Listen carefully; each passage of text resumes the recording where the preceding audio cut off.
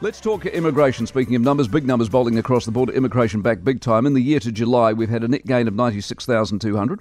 Couple of flags, though. One, a lot of people are leaving, and two, the increase each month is falling. Now, the CEO and Director of Malcolm Pacific Immigration, David Cooper, is back with us. David, very good morning to you. Good morning, Mike. In totality, is a lot of people coming into the country good for the country? I believe so, yes. I think they're bringing skills, they're bringing money, and those are all the things desperately we need right now. Are we getting the right people?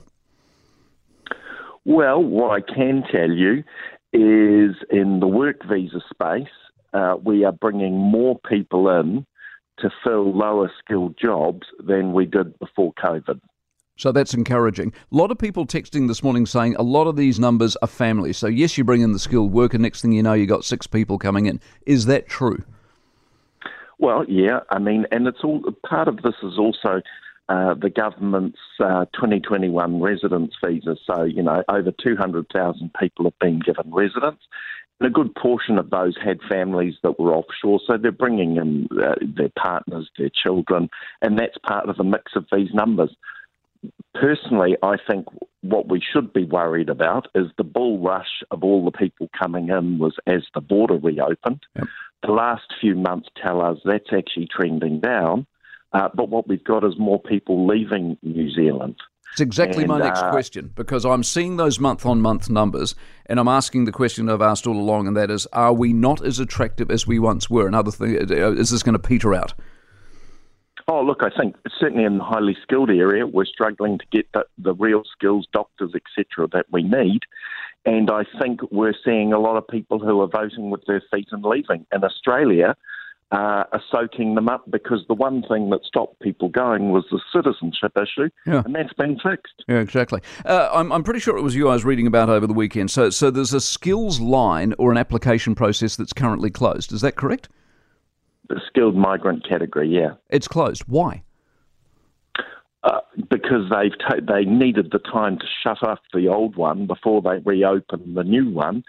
And the new one, I got to tell you, there's not going to be many people applying because the barrier has been set so high. Don't we? So this goes back to the question I'm sure I've asked you previously. Don't we want people here? Absolutely.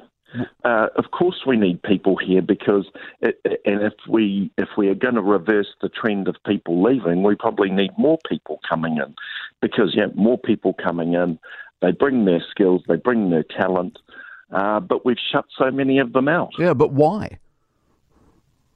A philosophy that there are plenty of New Zealanders to fill the jobs that are available. But there aren't. Correct.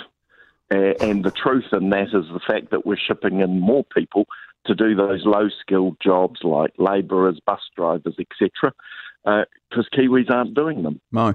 Will it materially change with the change of government? Well, from what we're hearing, they have got a number of plans. You know, we need to re-spark our investor policy. You know, that was bringing in $1 billion a year.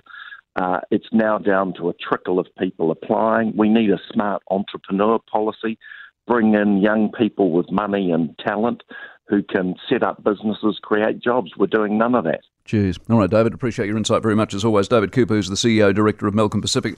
Chris Luxon on the program tomorrow and each and every Thursday till the election, so we'll be putting that to him tomorrow, so don't worry about that. 18 minutes away from 7. For more from the Mike Hosking Breakfast, listen live to News Talk ZB from 6 a.m. weekdays or follow the podcast on iHeartRadio.